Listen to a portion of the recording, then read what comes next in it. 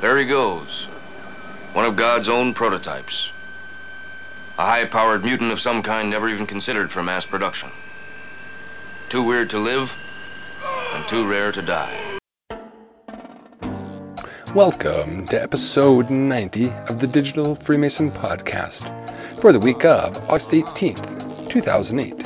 I'm your host, Scott, and I'm going to be taking along on my excellent adventures through the world of short Masonic educational papers. As always, this and all other papers are available at the website www.thedigitalfreemason.com, and I encourage you to swing by and check them out. So I had been mentioning that I was going to start taking a look at doing bi-weekly episodes. I've sort of been trying to push for weekly episodes, but after a year and a half, I've come to the realization that just isn't going to happen. So hopefully I'll be able to be a little bit more regular at 2 weeks. So I'll be doing that, probably be sporadic until late part of September. So look for that to come out. But this week's episode comes from Worshipful Brother Salman from Saskatchewan, and he talks about the Masonic symbolism, and in particular, the square. And when you stop and take a look at the square when combined with the compass, or compasses, is pretty much a universal symbol for Freemasonry. Sort of I've seen it called a trademark of Freemasonry. And when it comes to trademarks and that sort of thing, you need to make sure that it's applied uniquely and in a manner that is consistent. I know with corporate logos, that's a big push. Everything has to be just right. And so he asks some questions as to why it is that there are differences and variances in the square when it's applied in a Masonic format. So we'll get going with that right now, and with Worshipful Brother Solomon's piece on the square as a Masonic symbol. McKay discusses the square as being one of the most important and significant symbols in Freemasonry. The French Freemasons have almost universally given it one leg longer than the other. This actually makes it a carpenter's square. And the American Masons have, while generally preserving the equality of the length of the legs, have unnecessarily marked it with inches, thus making an instrument for measuring in breadth, again which it is not. It is simply the trying square of a stone mason, and has a plain surface, with the sides or legs embracing an angle of 90 degrees. And it is intended only to test the accuracy of the sides of a stone, and to see that its edges subtend to the same angle. In looking around for a few examples, we see the symbols of square and compasses on our monthly summonses is usually correct, with the square being plain. However, some lodges are apparently in error and have the square graduated in inches. The Book of Constitution correctly has a plain ungraduated square in Saskatchewan.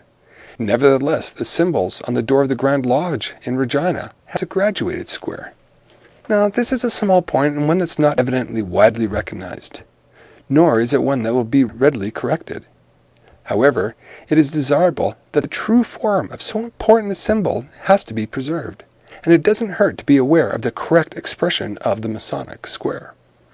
Candidates for the Fellowcraft degree hope to obtain the privileges of the degree by the assistance of the square.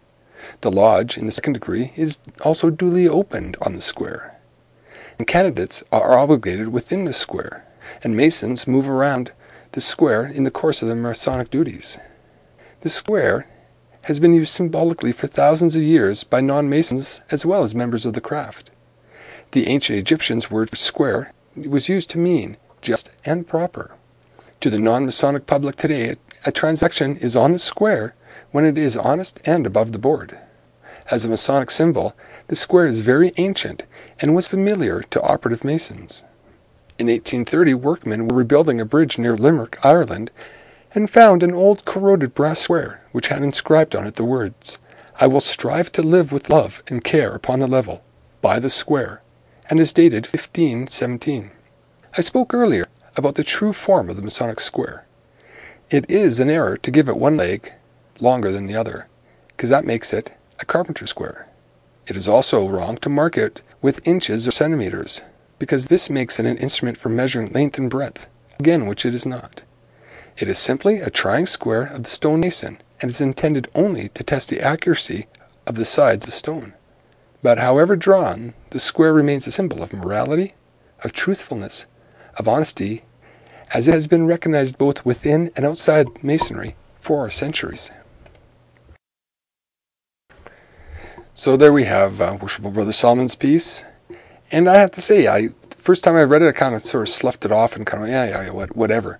And then I kind of thought, that's starting to get a little bit nitpicky about it.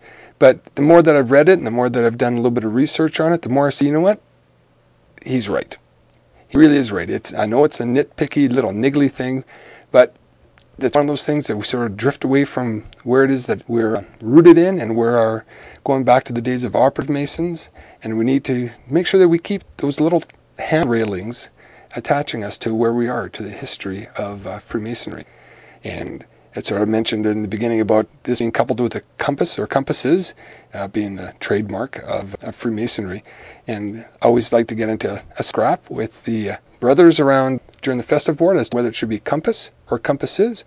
So that's the whole sort of thing about a chicken breast. Is it just one side of a chicken breast, or is it the whole chicken breast?